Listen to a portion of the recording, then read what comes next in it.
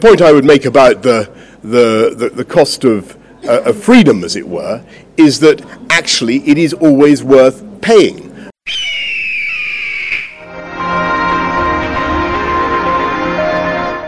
Welcome. So it's always great to have back Dave Decamp. He is the news editor over at antiwar.com. How are you doing today, Dave? I'm good, Armando. Thanks for having me. No problem. So here I have Max Segal. He was a burning organizer, and he worked within Nevada, and he's also joining us today on this conversation. How are you today, Max?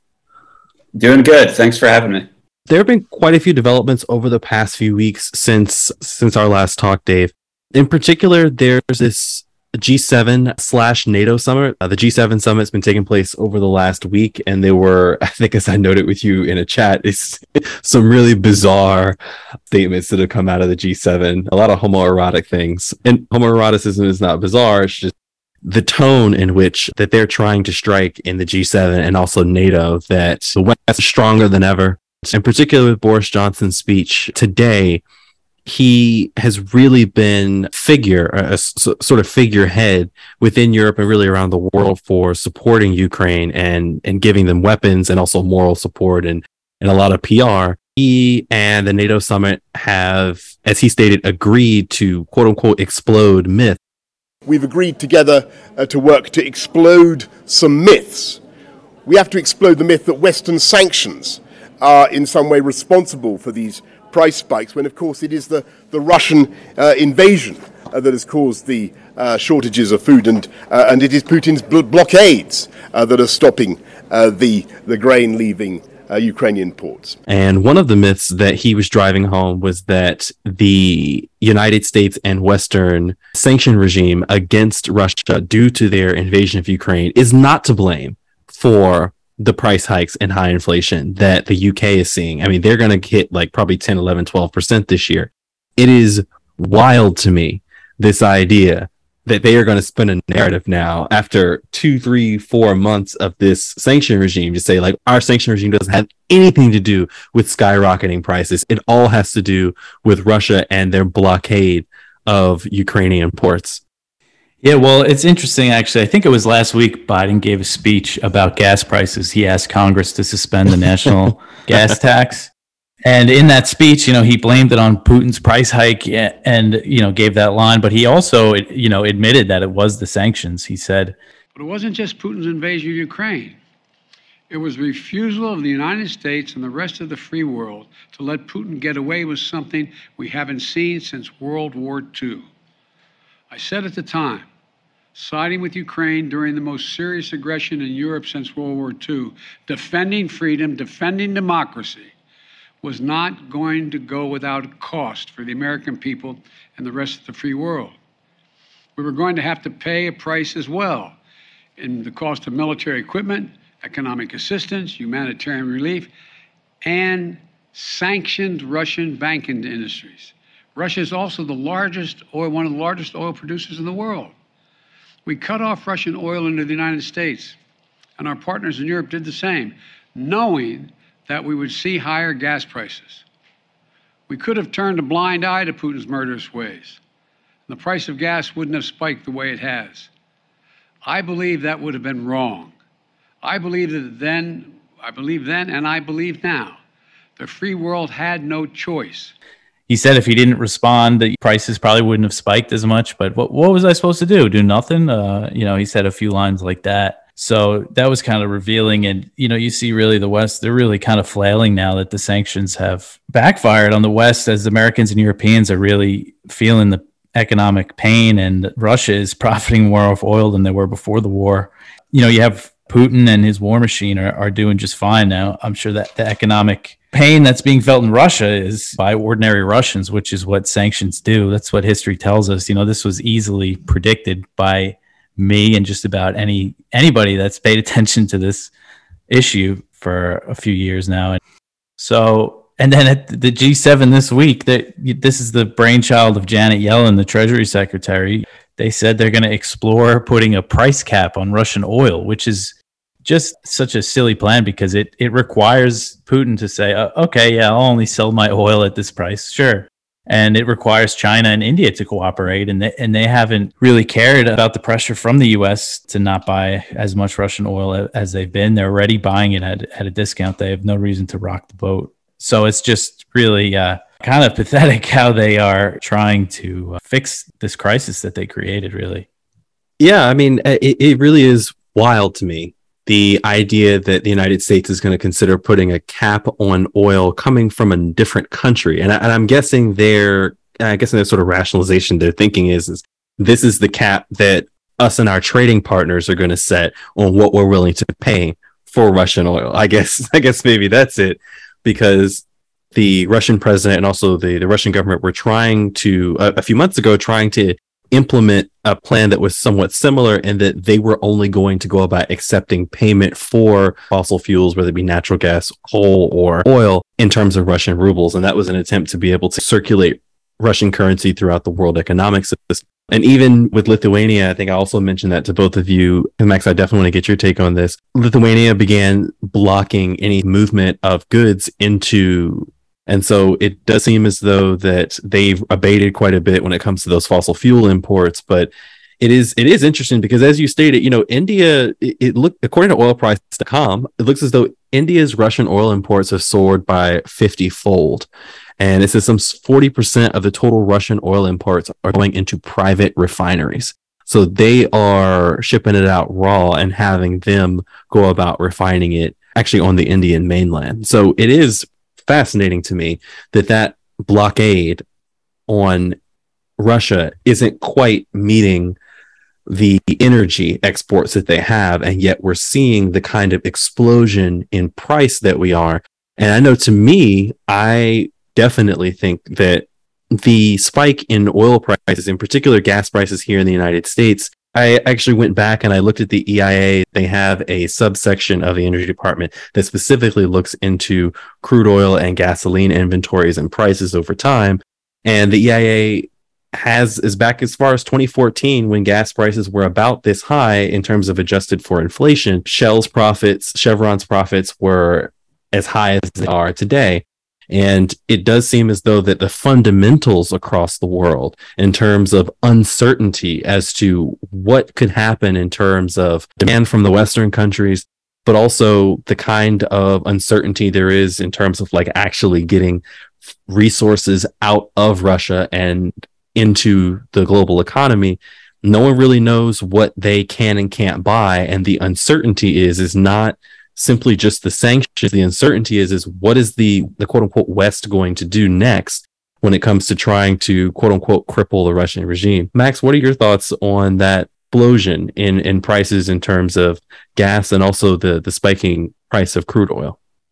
Oil prices are obviously due to the high sanctions. I don't think anyone disputes that. And the prices appear to be driving the ruble higher. And because of that, that's why Russia is getting richer. Lithuania at the moment has decided to allow fossil fuel exports into Kaliningrad to be exported to the rest of the world, and that's in Northern Europe.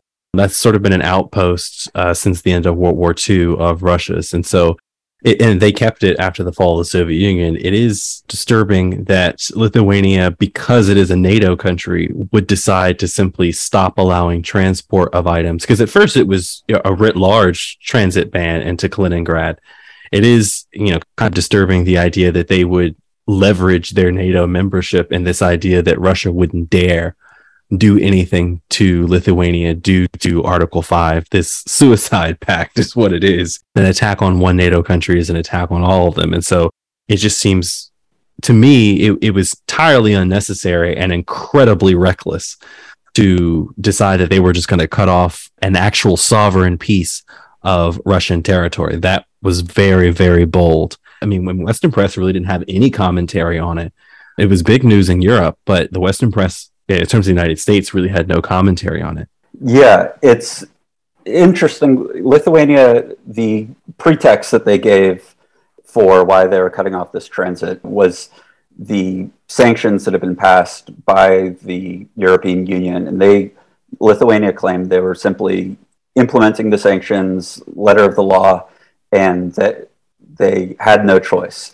But I think it's pretty clear from the fact that now this is being negotiated and there appears to be some compromise in the offing between the EU, between Lithuania and Russia, to allow this Russia to Russia transit, it's pretty clear that the European Commission, in designing these sanctions, the architects of these sanctions never anticipated that Lithuania would do this. And why they didn't, I think, really just speaks to the sort of incompetence and lack of organization that has plagued the entire isolate Russia effort for months now. They should have known, obviously, that Lithuania, like Poland, like a number of these countries that are right on the border with Russia, actually has a tendency to push things right to the brink, to be much more hawkish, much more provocative than countries that are much further away, that stand to lose a lot less in a confrontation with Russia. And it's interesting to think about, what is the strategy there? This is trademark Lithuanian foreign policy, to test the limits like this. But, what is the strategic objective of being so confrontational? And why is it that we see these countries that are closer to Russia actually trying to provoke some sort of clash or to provoke NATO to come into the rescue? I think basically what it is that on the one hand, they know that they're secure. They have this Article 5 commitment. On the other hand, they don't actually feel secure until there are tens of thousands of US and NATO troops stationed there, and they have every missile defense imaginable. And they actually feel that it's not just them on the front line, it's all of NATO together. It's a real risk. And we see these freelancing actions that aren't exactly coordinated with the rest of NATO or with the US. If you remember, very early on, there was this visit by 3 of these Baltic states. They decided to just take a trip to Kiev to go visit Zelensky and show solidarity there. And this is way before Russia had ever pulled back from Kiev and focused on the east. And for all they knew, a stray mortar could have come and derailed their train car, and then it's Franz Ferdinand 2.0, and we're off to the races with some kind of big escalation. I think that Biden in particular needs to do a much better job of cracking the whip and basically saying, we do everything together or we don't do anything.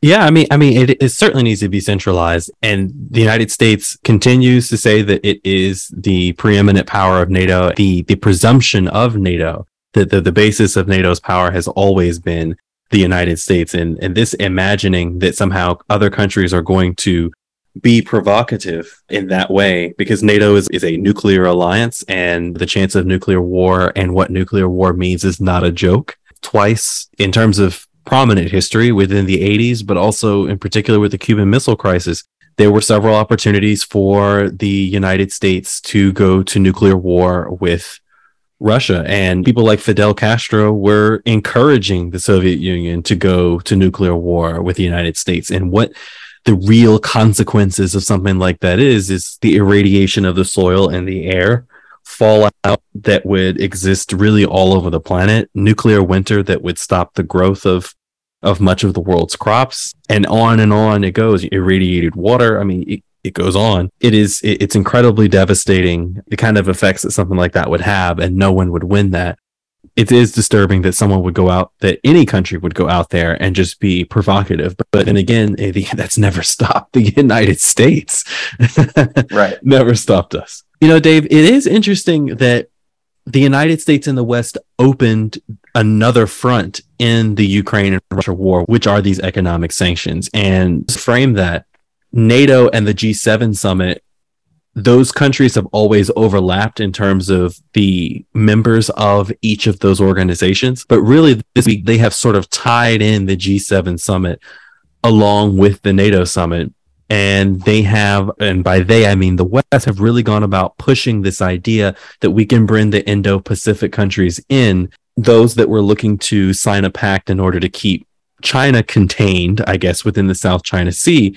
it does look as though that within the G7 summit, they were able to commit at the very least $600 billion in what they're calling a strategic infrastructure fund to go about countering the Belt and Road Initiative with China.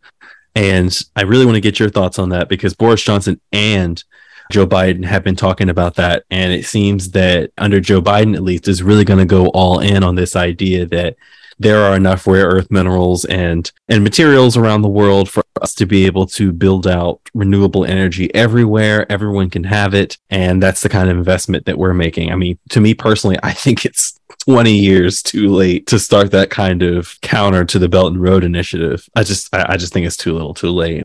Yeah, I definitely think, it's pretty late for them to start this effort. You said it's a massive amount of money that they're pledging to this. 600 billion among the G7, 200 billion. At least. Yeah, 200 billion just from the US. But it's interesting to see up till now, the US, their influence around the world for the most part, especially when you really look at Africa, you look at the difference between China and the US and Africa, it's a pretty stark difference. Africa, there's secret special ops, US led special ops going on across the continent. There's drone bases bombing Somalia. You look at what happened in Libya, and you see what China's doing, and they're building roads and bridges. And all this criticism of China is that it's debt trap diplomacy, which I don't know how much truth there is to that. But if you see how the U.S. kind of deals with other countries, there are all these strings attached always. If a government gets in power that the U.S. doesn't like, they put all these sanctions on them. They really meddle in their affairs. And it doesn't seem like China does that. Now, can a country default and be in debt to China? Yeah, that might happen, but that's not as serious as a country trying to manipulate your politics like the US does. And there was just a poll in China. It said about 76% of the people asked view China's influence as positive, as opposed to about 60% viewed the US influence as positive. So in certain parts of the world, that we're not seeing go along with the sanctions campaign against Russia in Africa, Southeast Asia, China is kind of winning the influence battle, and the U.S. doesn't really know how to respond to that because they've always controlled the world through a naval presence and a lot of military bases and CIA coups and stuff like that. So yeah, and you mentioned the G7. Really, I think it's just Japan, right? That's the only non-NATO country. They're playing a really big role in the U.S. kind of pivot to Asia. That seems to, well, I thought was finally really happening, but then all this war in Ukraine happened. The U.S. is really encouraging Japan to build up its military, and South Korea, they lifted restrictions on South Korea that allows them now to build long-range missiles. The new president of South Korea is more hawkish towards North Korea and China. He wants U.S. nuclear weapons to return to the Korean Peninsula. They haven't been there since 1991. And the U.S. is building this alliance with Australia and the U.K., meant to give Australia nuclear-powered submarines to patrol the waters near China. So you see kind of this Western military NATO expansion really heading towards the Asia-Pacific. It's just going to, I think, lead to a similar path. And speaking of the Lithuania-Kaliningrad things, it really shows how these kind of entangling alliances give Lithuania a war guarantee. You can't control what they're going to do in certain situations. I mean, it's a country, I think their population is only 2.8 million. Their armed forces are about 20,000 strong, and they're taking this really provocative step. I think what Max said was right in that they really want more U.S. and NATO troops on their soil. All the Baltic states do, and Poland. So I think this might have been an effort to get that. It's from a report I read yesterday in Reuters. It seems like Germany is kind of leading these talks to make a compromise with Russia and allow sanctions exemptions for the goods that are being transported from Russia to Kaliningrad, which goes through Belarus and Lithuania. Because, I mean, it's Russian territory. So I think they could definitely make an exemption. But yeah, I mean, it shows the danger. Now we have Sweden and Finland are heading to join NATO. Finland has an over 800-mile border with Russia. So it's just another step. I mean, things are getting really bad. I mean, today Biden said that they're going to support Ukraine in the war for as long as it takes, and that they can't lose, which means he wants them to win the war, which... No, I mean, and that's a nice goal, and that's great. And morally speaking, in terms of what's right, that's absolutely true. There is no reason why Russia should be allowed to succeed in being able to essentially use violence and beat a country into submission. Like, I don't think anyone thinks that. I mean, no, look, no, look, that, there are people like Nick Fuentes, and who's a famous white supremacist online, and quite a lot of other people who have those sort of Z armbands and have Z in their names and all the rest of that stuff on Twitter and their social media platforms, who do see Russia's invasion as a good thing. I mean, you guys remember that as this invasion was starting to kick off, Republicans, in large part, at least the establishment, was kind of like playing this game of footsie with Donald Trump's words. Like, yeah, I mean, this isn't too bad.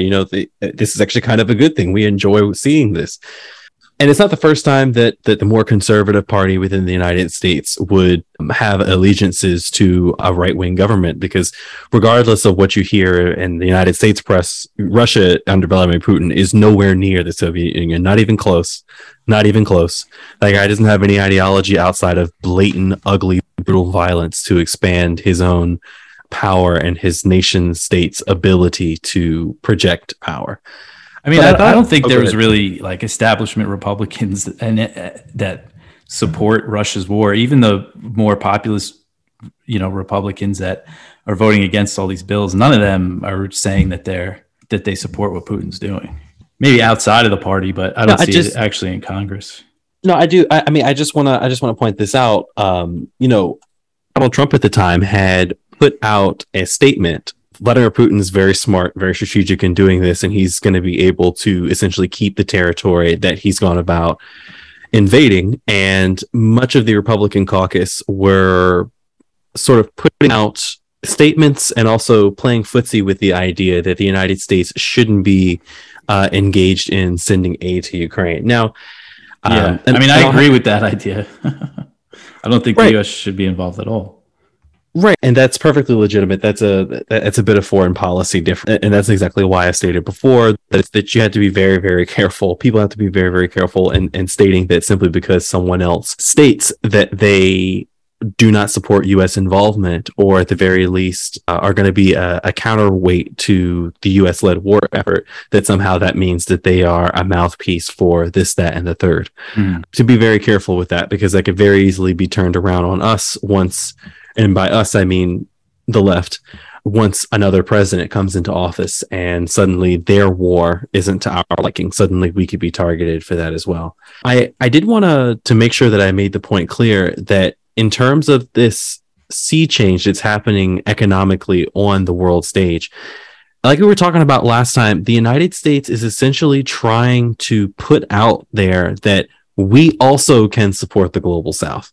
And the United Kingdom with Boris Johnson, he also said, we're their partners and that we are on their side, and that somehow without that support, or somehow that without that funding going out, that there wouldn't be an ability to bring the global south into what they call the rules-based order.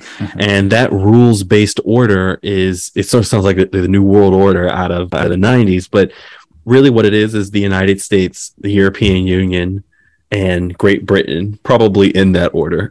Of course, Great Britain wants to be above the European Union in that order, but our collective ability to be able to dominate world trade, resource organization, and have a say on who invades what and who bombs what at what time. Because fundamentally, I mean, bombing innocent civilians and sending rockets into malls in order to maim and kill people isn't really something the United States is like absolutely dead set against. Like the United States on a regular basis throughout the Iraq and Afghanistan wars, not to mention the proxy wars that we've been fighting and drone wars that Barack Obama waged throughout the Middle East and Africa. We on a regular basis have bombed medical facilities, hospitals, medicine factories, schools. Israel on a regular basis targets schools. So it's not out of the realm of possibility that the West targets those areas. So I just don't think that it's completely out of hand, this idea that the United States and NATO are against these war crimes by Putin, and that's the reason why we have to go after this. And what's really hiding behind all of this is, as I said on Twitter, the United States influence is really declining around the world, especially on the world stage. And we had essentially an attempted coup in January 6th of 2021.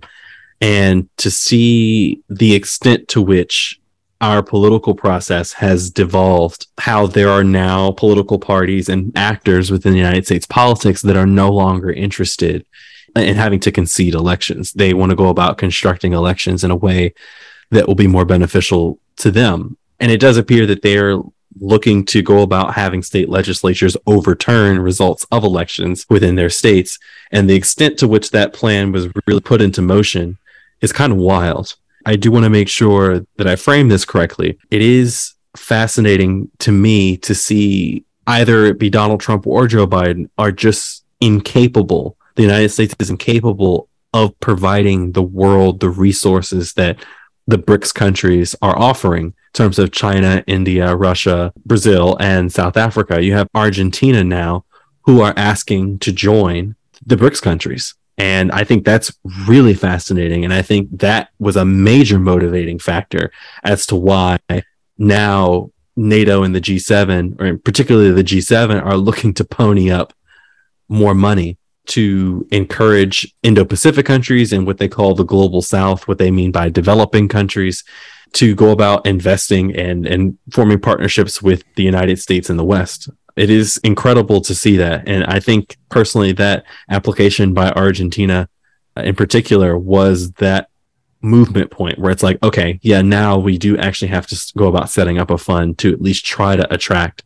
some level of investment and economic partnership, because this sort of colonialism that Iran and Argentina and so many other countries have been under since the end of World War II is really now no longer sustainable. Now we're going to have to work with these countries and help them develop. And, you say debt trap diplomacy. Many people do accuse China of having debt trap diplomacy. There are airports, there are rail stations, there are seaports that China has gone about trying to seize in the aftermath of having countries default on their debt. And really a large part of a lot of the struggle that's going on in the world right now, Ecuador is almost in revolution again, given that they've had a general strike where people are simply like, it's leading to nearly like riots in the streets for food.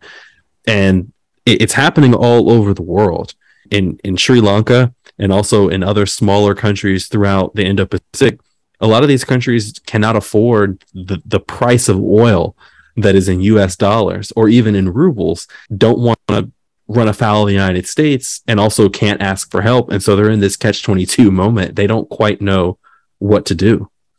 It's a positive development, right? That the US and some of the other Western countries are trying to increase our investment, increase our economic engagement with the so-called global South. It's unfortunate that what seems to have prompted this in large part is actually the unwillingness of most countries in the global South, not unreasonably, to join our effort to isolate Russia.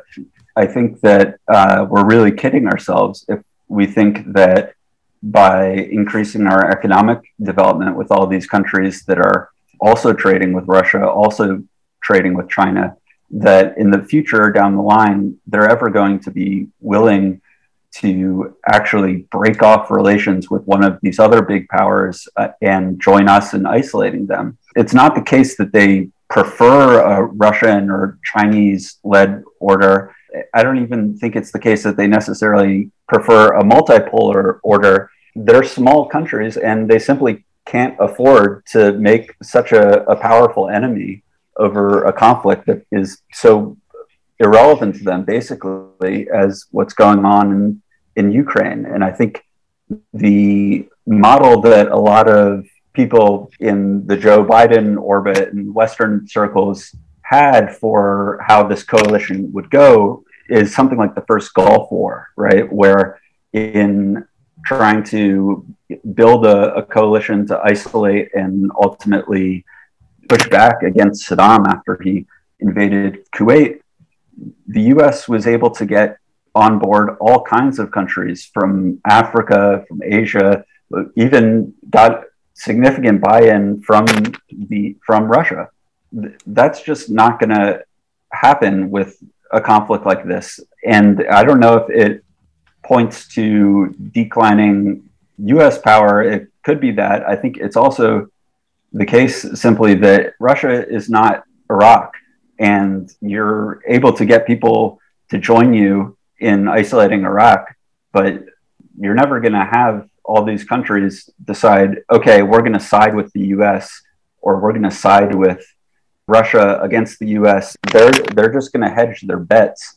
And I think part of what's happened is that after the breakup of the Soviet Union, the end of the Cold War, the US never really got out of this mode of good and evil, black and white. Now it's democracy versus autocracy. So we still are conditioning our relationships with all these countries on their internal politics, on their political system, whereas China and Russia just say, we won't mess with you. We won't interfere with your stuff. We just want to trade. And that, in many ways, is a much more attractive prospect for countries around the world.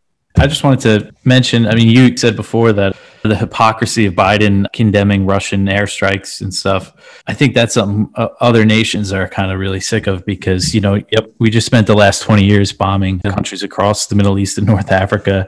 Biden's last airstrike in Afghanistan killed a family of 10 innocent people.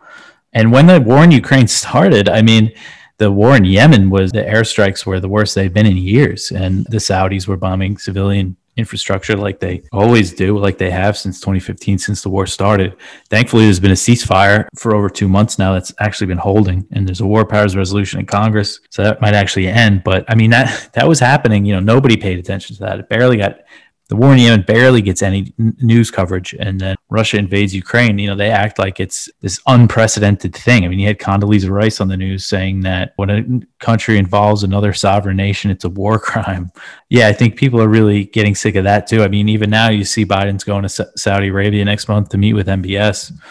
We can't buy oil from the Russians. We have to turn to the Saudis now. He could also lift sanctions on Iran and Venezuela, but that's not happening. I mean, there's been renewed talks with Iran, but apparently they didn't go anywhere.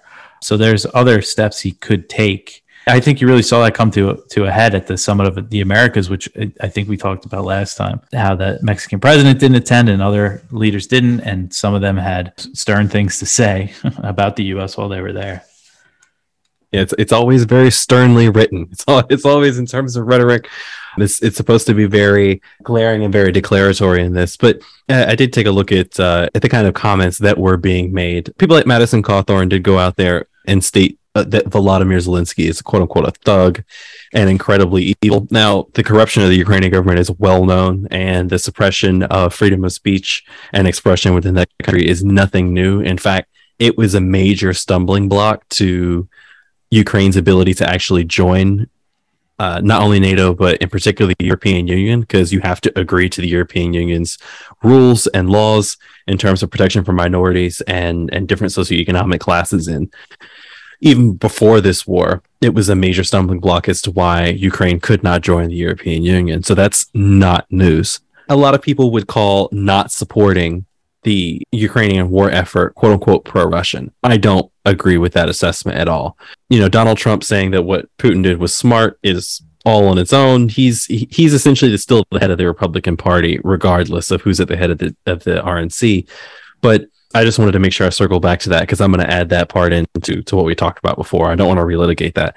The real important part is that right now Russia has, in effect, been able to maintain a land bridge over southern Ukraine of Crimea, including the major city of Kherson, and now Mariupol and Sevastopol. They've had to pull back from Odessa, and they gave up Snake Island simply because they really weren't able to put a military installation down there. But it does seem as though that Russia has won this war, and it seems that there's this constant propaganda effort on the behalf of Ukraine, and really their voices in the form of Boris Johnson and Emmanuel Macron, just this constant push in Europe.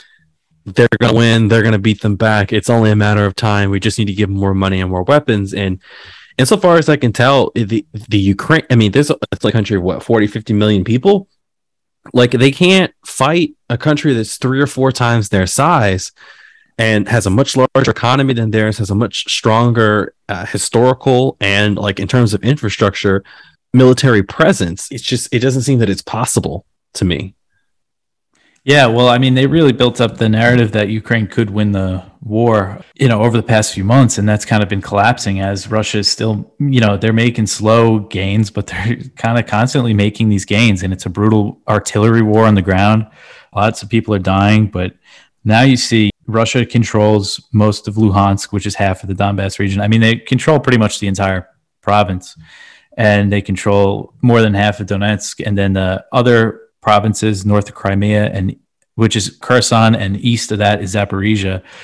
And they put in these military administrations, and these Russian-backed Ukrainians that are in charge now. They want a referendum for annexation because they want to join Russia now, because if Ukraine comes back in, they're going to have to get out of there. And so now, before the war started, I mean, Russia's demands were for Ukraine to recognize Crimea, drop its claim to Crimea, and to recognize, before the war, it was to grant autonomy to the Donbass separatists. They would still remain part of Ukraine, but then after they invaded, they said to recognize their independence. But as the war goes on, Ukraine's losing more and more leverage, and what it will take to drive Russia out of this territory is just a massive offensive that I don't know if Ukraine's capable of it. And if they are, or if they try to do it, or if there's just a long, bloody insurgency, I mean, it'll be dragged out for years and years, possibly a decade. And that's what the U.S. appears to be signing up to support. And it just seems like there's no end in sight. And it's really dangerous. I mean, this is, the highest risk of nuclear war since the end of the Cold War. If the U.S. and Russia go to war, it could turn into nuclear war very quickly. And it seems like people don't really understand that risk. And it's really disappointing to see a lot of the people that, going along with this. We should really be doing everything we can to stop the war through diplomacy, but the Biden administration has completely abandoned that. Blinken hasn't spoken with Sergei Lavrov since February 14th, which is months ago. And they had a meeting scheduled right before Russia invaded, but after Russia recognized the independence of the Donbass, Blinken canceled his meeting with Lavrov, which to me, if you're a diplomat, if that's your job, that would have been the time to say, okay, what could we possibly do to prevent a war? What they didn't really try, in my opinion, to prevent it.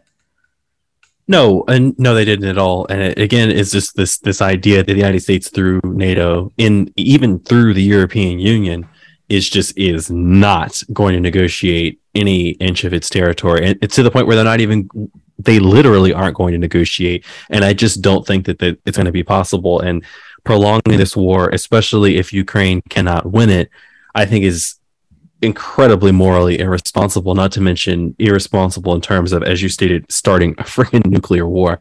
Quickly, I know, Dave, that you have to go in a few minutes, so I really did want to get to this point.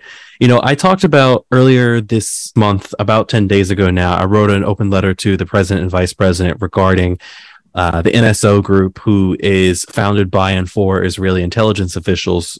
They have a software that's called Pegasus or Phantom that they use as a weapon. People who be against their state, their ethno-state in Israel, in particular Palestinians, but also African migrants. They had a bounty system out just a little while ago, just a few years ago, that they stopped. I really want to get your take on that acquisition by L3 Harris of NSO that they're trying to push through. The White House and the Commerce Department, not to mention Ron Wyden, thank God, and the Senate has been stating quite openly that should not happen. It's a huge security risk because this is, of course, foreign software that's used as a weapon. Like, before NSO Group even sells the software, technically, officially, they're supposed to get license from the Israeli Ministry of Defense. So it is incredible to me to see Israel, and even here now within the United States, the Eighth Circuit of Appeals has now stated that a boycott is not a fundamental part of the First Amendment. And that is so wild. That is so wild. Like one of the original, the planks of 1776. Like, that is the rights calling card. This is 1776, 1619. That's their calling card. And this idea that somehow boycott is not involved in the First Amendment is just wild to me. What are your thoughts, not only on that sale, but also really Israeli influence on United States politics? I personally think it's a reactionary and a repressive one, and one for bad and not good. Yeah, well, just about the NSO sale, it's interesting because they found this spyware. It targeted government officials across the world, really, and now they're looking to buy it. And it's funny too because they always accuse China of spying on us with TikTok and stuff. But and then I'll just say because I gotta take off. But about the boycott stuff, I don't know if you saw yesterday, Unilever, the parent company of Ben and Jerry's, they sold their operations in Israel of Ben and Jerry's to an Israeli company because the ice cream company said they weren't going to sell their ice cream in what they call the occupied Palestinian territories, which means Israeli settlements in the West Bank and East Jerusalem, which are illegal to everybody in the world except for the United States because Donald Trump changed that policy. When this happened, a bunch of Israeli officials launched what they called a maximum pressure campaign to get this boycott, which it wasn't really a boycott of Israel at all because they were going to keep selling in Israel, but to get this reversed. And they did that by pressing governors in the U.S. because over 30 American states have anti-BDS laws on the books. Insane. To take action against Unilever, which they did. About 6 or 7 states took steps towards divesting their pension funds, Unilever stocks from their pension funds and sold it off. And it was because of that pressure, I think, that Unilever went ahead and sold its operations in Israel. Now, Ben & Jerry's, the company, they said they don't agree with it. It's against their values. But once you sell off your company, you really don't get a say as to what happens to that part of the company. It's true. So, but yeah, I mean, it really shows how those laws can be used to pressure. I mean, Unilever's a British conglomerate, but Ben & Jerry's is an American company. They were founded and everybody knows them as an American company from Vermont, and to see how they were kind of pressured and manipulated using laws that we have on the books on behalf of a foreign power. It's a pretty important issue that more people should be aware of. And that's really the thing that gets me. It's exactly what Dave said, which is this idea that a foreign government has the ability to be able to come to the United States and form laws that are anti a boycott of their state. Like that is wild to me. That's like South Africa being able to, and the thing is, I mean, the Bantu stands and what South Africa was doing in terms of repression of their population was something. But now, in the case of Israel, this country has carte blanche to do whatever it wants, not only to the occupied territories that they keep, that they openly call occupied territories. Not only are they so brazen in doing so for that reason, but they're also brazen in their ability to be able to sell spyware and use U.S. technology and U.S. companies to pressure other countries and be able to spy on other countries and intimidate and bully other countries into the ability for Israel to have dominance over their politics. In the United States, the Israeli lobby is, just as Dave said, has 30 different states have these anti-BDS laws on the books, and a lot of these laws vary, but in essence, many of them say that if you're a state employee, you have to swear that you will never participate in boycott, divestment, or sanctions against the state of Israel, which is just a foreign government, which is just one of the wildest things I've ever heard. And this country could, on the world stage, not only have spyware, a carte blanche to, of course, have secret nuclear weapons that it, of course, doesn't have. I'm sure they don't. And on top of that, are able to repress their own native population there in their attempt to make an ethno-state. Many people would conflate the idea of a boycott, divestment, and sanctions movement against Israel for trying to create an ethno-state and literally trying to ethnically cleanse their area.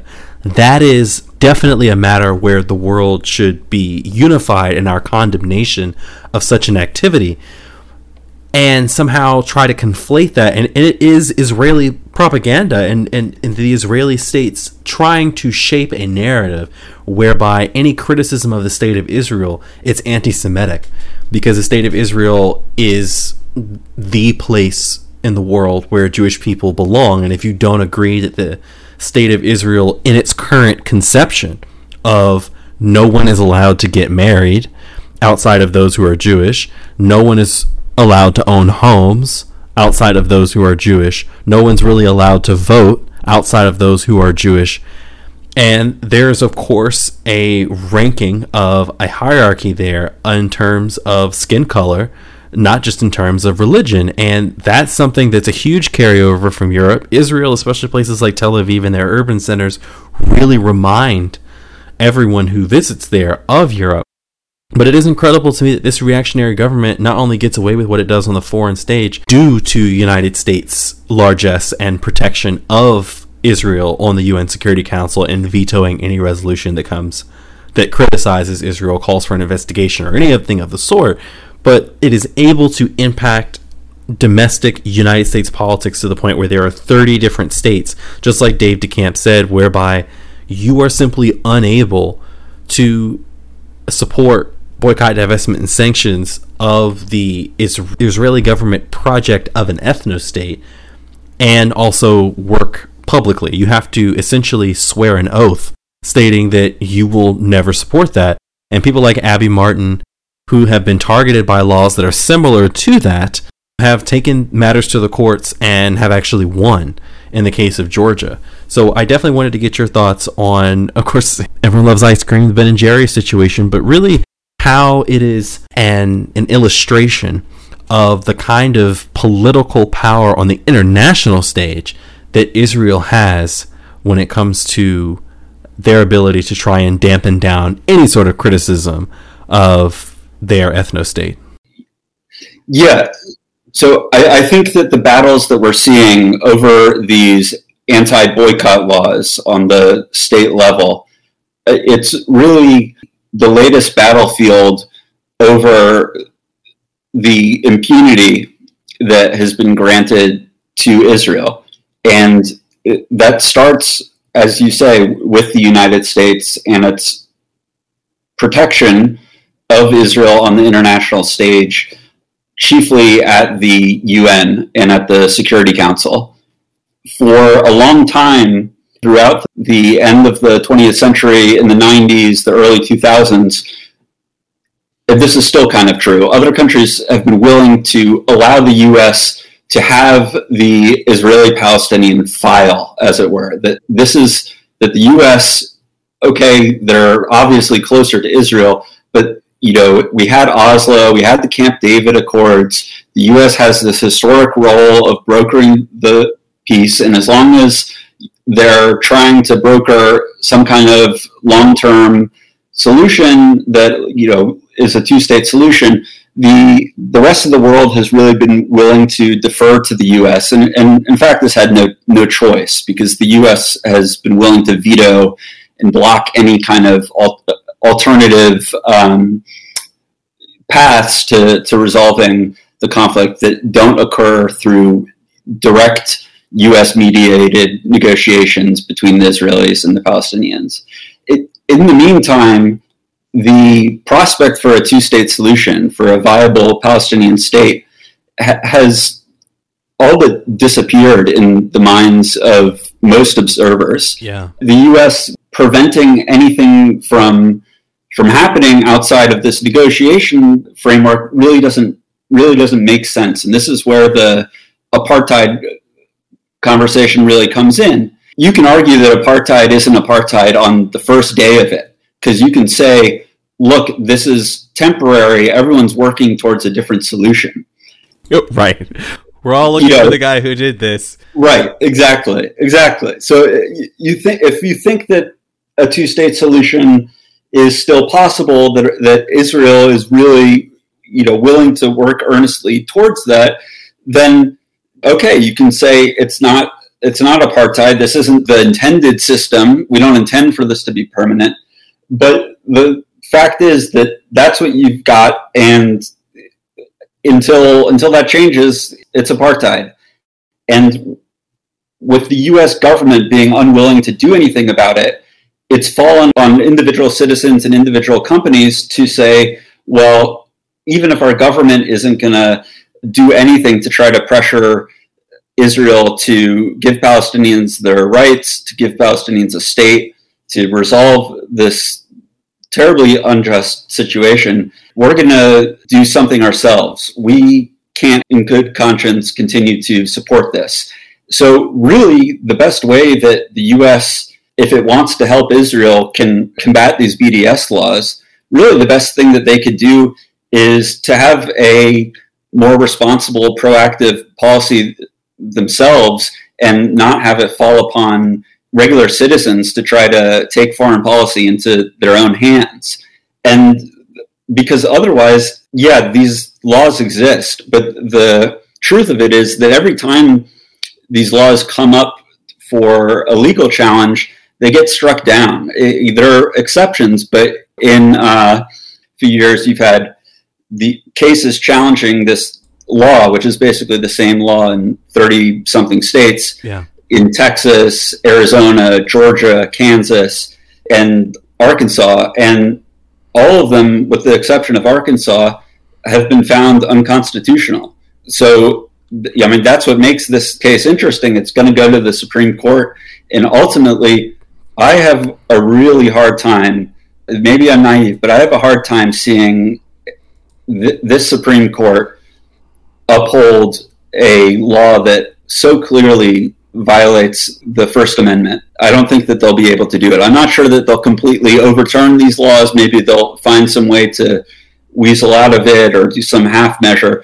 But I don't think that these things are a long-term solution for Israel and Israel's defenders, these anti-BDS laws. No, and the suppression of speech is never an actual solution to the problems that you face as a nation state, ever. I mean, it never works. But the thing is, that's not the point. The entire point of this is simply to stop the speech now, because, as I said, the state of Israel, not even perhaps the will of its people, and look, that is for pollsters to figure out, and that's for the state of Israel to come to a consensus on. I mean, the kind of governments that they regularly vote in and their platforms are abhorrent and are an affront to quote-unquote Western democracy and human decency. I know a few months ago when the quote-unquote clashes were breaking out between Palestinian worshippers, those who had come to the Dome of the Rock in order to worship there, literally to pray, to get on their knees and pray, they quote-unquote clashed with human decency. And just going in there and just stained glass windows that are far older than the United States, probably far older than the slave trade itself. It is insane to me that we have allowed a state, a rogue state, a reactionary right-wing outpost within the Middle East, because they are on the Mediterranean, because they are English speakers, because they are open and dependent on United States foreign aid. It's incredibly distressing to see that they are now testing the integrity of our civil liberties and the integrity of our republic. And it's very upsetting, because those sorts of ideas can easily be exported. And many of those laws are in Republican states and right-leaning states. It's despicable because it suppresses speech. And on top of that, it brings us to a point where we have the Supreme Court, where now they are essentially going after civil liberties left and right with the United States. They just eliminated the right to privacy and vacating Roe v. Wade and completely overturning it. The target is now open. The gate is now open. The floodgates have now opened to the point where now we could go about having a significant rollback of speech rights and our ability to organize within the United States due to a foreign government trying to take advantage of United States freedom of speech laws. And really what they're trying to do is suppress the freedom of speech. It's incredibly despicable what they've done. I do want to get your view on Joe Biden's attempt to visit Saudi Arabia and also Israel. I spoke about that earlier with David, that this sort of tour is to essentially ask Saudi Arabia, as Joe Biden stated a few hours ago, just today on June 30th, that he wasn't going to directly ask MBS, Mohammed bin Salman Al Saud, to go about boosting oil production. And in fact, Emmanuel Macron was told just this past weekend that, in fact, that the United Arab Emirates weren't going to be able to boost oil production, that they were at quote-unquote capacity, at the very least for the next 6 months. And it is fascinating to see this sort of world tour and this hope that in order so that they can have boost in oil production, this continual push for the United States to continue to cozy up to right-wing governments. Meanwhile, at home, we've got this junta at the head of the Supreme Court who is just going about repealing major provisions of what were just a week ago, as of the time of this recording, constitutional rights. And as of Friday morning at around 10 a.m. on June 24th, that essentially was over. And it's concerning to me to see the parallels between the two, especially given Israel's ability to export those kind of laws or repressive laws when it comes to free speech and freedom of expression, freedom to protest, to the United States, and are willing to fund and put pressure on United States politicians and court cases in order to go about exerting its influence and being able to maintain its empire for just a little bit longer. Yeah, so the Saudi trip is really interesting because no one can really figure out exactly what Biden and the administration are trying to accomplish, are hoping to accomplish. A lot of oil experts don't think that even if Biden is able to extract, the maximum promise of help bringing down prices from Saudi Arabia, they don't think that the Saudis or the Emiratis or others can rapidly increase production in such a way that is going to make a huge difference in the near term. Down the line, they can, but Macron, it wasn't just making that up. I mean, I think he probably said it on a hot mic on purpose to try to pressure Biden into taking a smarter approach. But it's true that some big thing on oil isn't going to come out of there. So why are we going? Oil for security is the basic premise of the whole U.S.-Saudi relationship. It's completely transactional. On some level, it makes sense, right? And you can't fault Biden for if what he was doing was looking to lower gas prices, lower oil prices. I mean, I think actually that's something that would be much more defensible and that the American people would go for. The administration seems to have calculated otherwise. They have really downplayed the prospect of getting anything on oil, even though clearly they're going to try, and have instead talked about a peace deal, and that, well, Biden has to go because if there's a chance for peace, the quote-unquote peace deal that they're talking about is something between Saudi Arabia and Israel, some form of normalization akin to the Abraham Accords, which we saw between UAE, Bahrain, and Israel, and Morocco later. That appears to be what the Biden administration thinks is the most palatable way to sell the trip to the American people. In reality, there are a number of reasons why they need to coordinate with the Saudis, and it's not just oil. They have to figure out some kind of strategy for Iran, whether or not we get back into the nuclear deal. You've got to get everyone on the same page, and you need to end the war in Yemen. We keep extending this ceasefire there, hoping that that'll allow the Saudis some face-saving way to get out of what has been a totally disastrous and unwinnable war. But that needs to happen. And it's important to remember that the whole reason that the U.S. started supporting the Saudi war in Yemen in the first place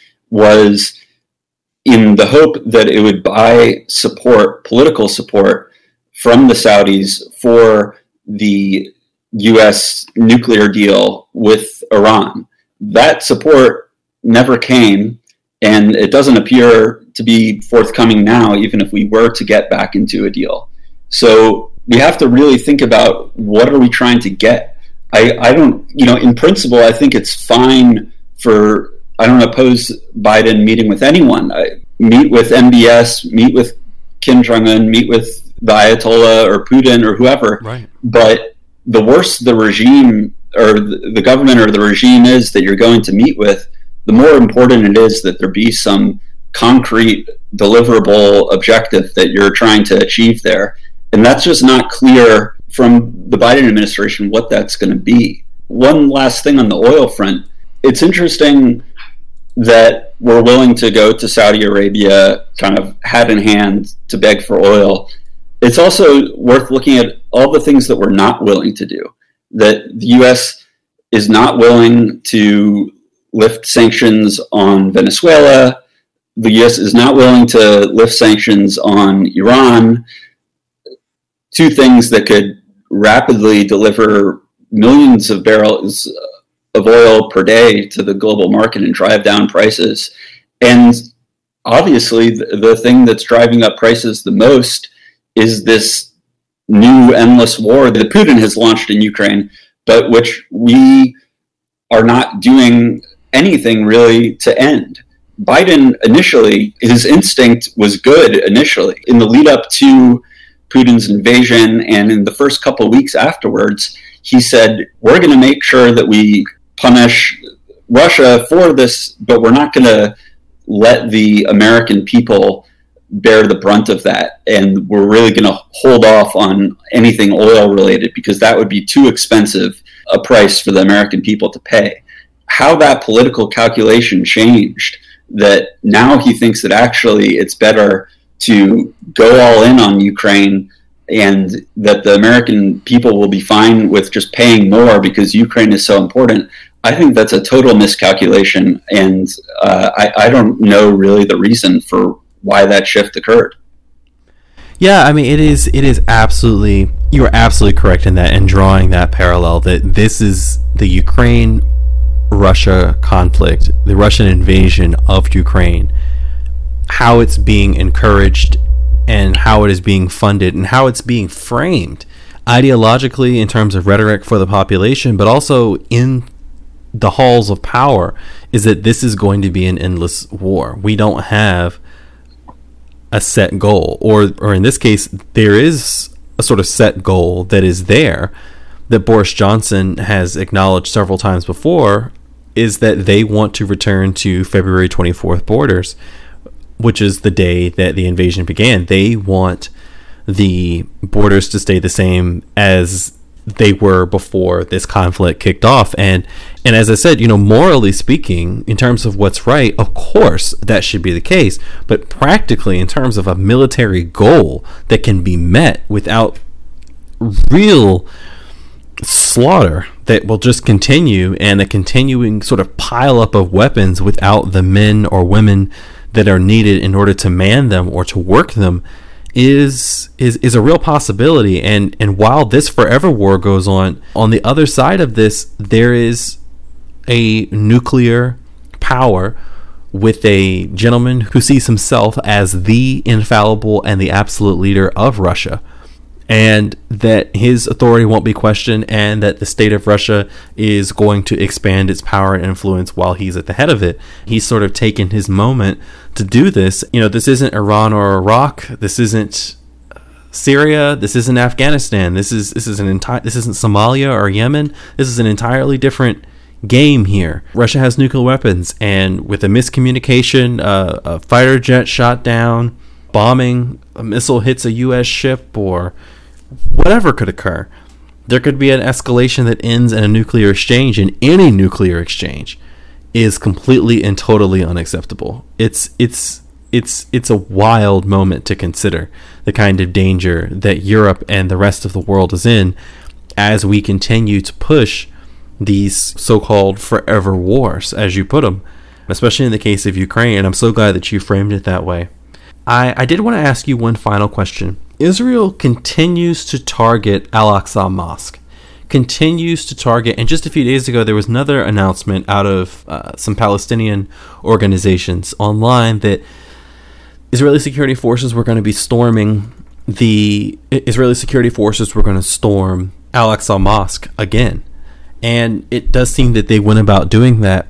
What do you see as the purpose of Israel storming that facility over and over and over again? And do you think that their willingness to do so and their brazenness in doing it has anything to do with the United States, in the form of the Donald Trump presidency, recognizing Jerusalem as the capital of Israel, with plans to place an embassy there?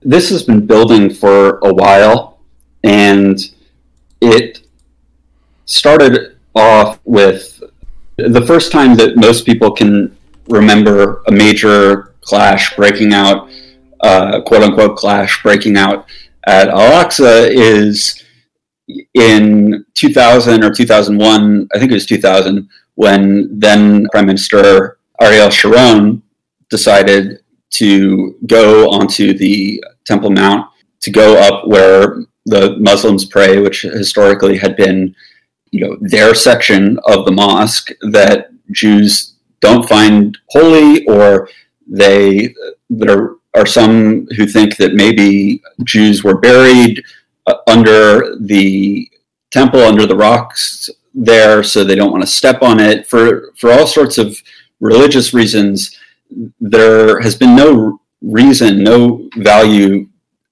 of that spot to Jewish worshippers. That had held for a while until Ariel Sharon decided that he wanted to make this point that Israel is only allowing the Palestinians to pray there, and that they don't have to, and that in fact every inch of this is all Israeli land from their standpoint. So he marches up there with this huge brigade of security forces surrounding him, which is incredibly incendiary, and that's how you get the next intifada. That's how it starts. Right. But it catapults his political prospects, because he was the bold leader who was willing to stand up for Israel, to be politically incorrect, to put it mildly. A lot of this comes from that. A lot of this comes from politicians within Israel, whether they're local council members looking to be mayor, or mayors looking to be members of parliament or to be prime minister, for them encouraging people to escalate and saying, yeah, well, why can't we go here? That's how these things start, and there's no clear strategy to me for it that serves Israel in any way. The images that come out of this are horrible for Israel from a diplomatic standpoint. You see them beating worshipers, storming these mosques. It really seems to be pandering to the most fringe elements in Israeli society. And what happened this year actually was that the Jewish and Muslim calendars happened to coincide in such a way that the holiest days for Muslim worshippers was also, the day before or the day after a Jewish holiday. So all these religious Jews decided that they would mark this holiday by asserting their rights on the Temple Mount. To tell you the truth, there are Palestinians who are fed up with the peace process, Palestinians who think that the only time that anyone paid attention to them was during the Intifada, and they're not totally wrong about that. They know that this is going to happen. They anticipate it.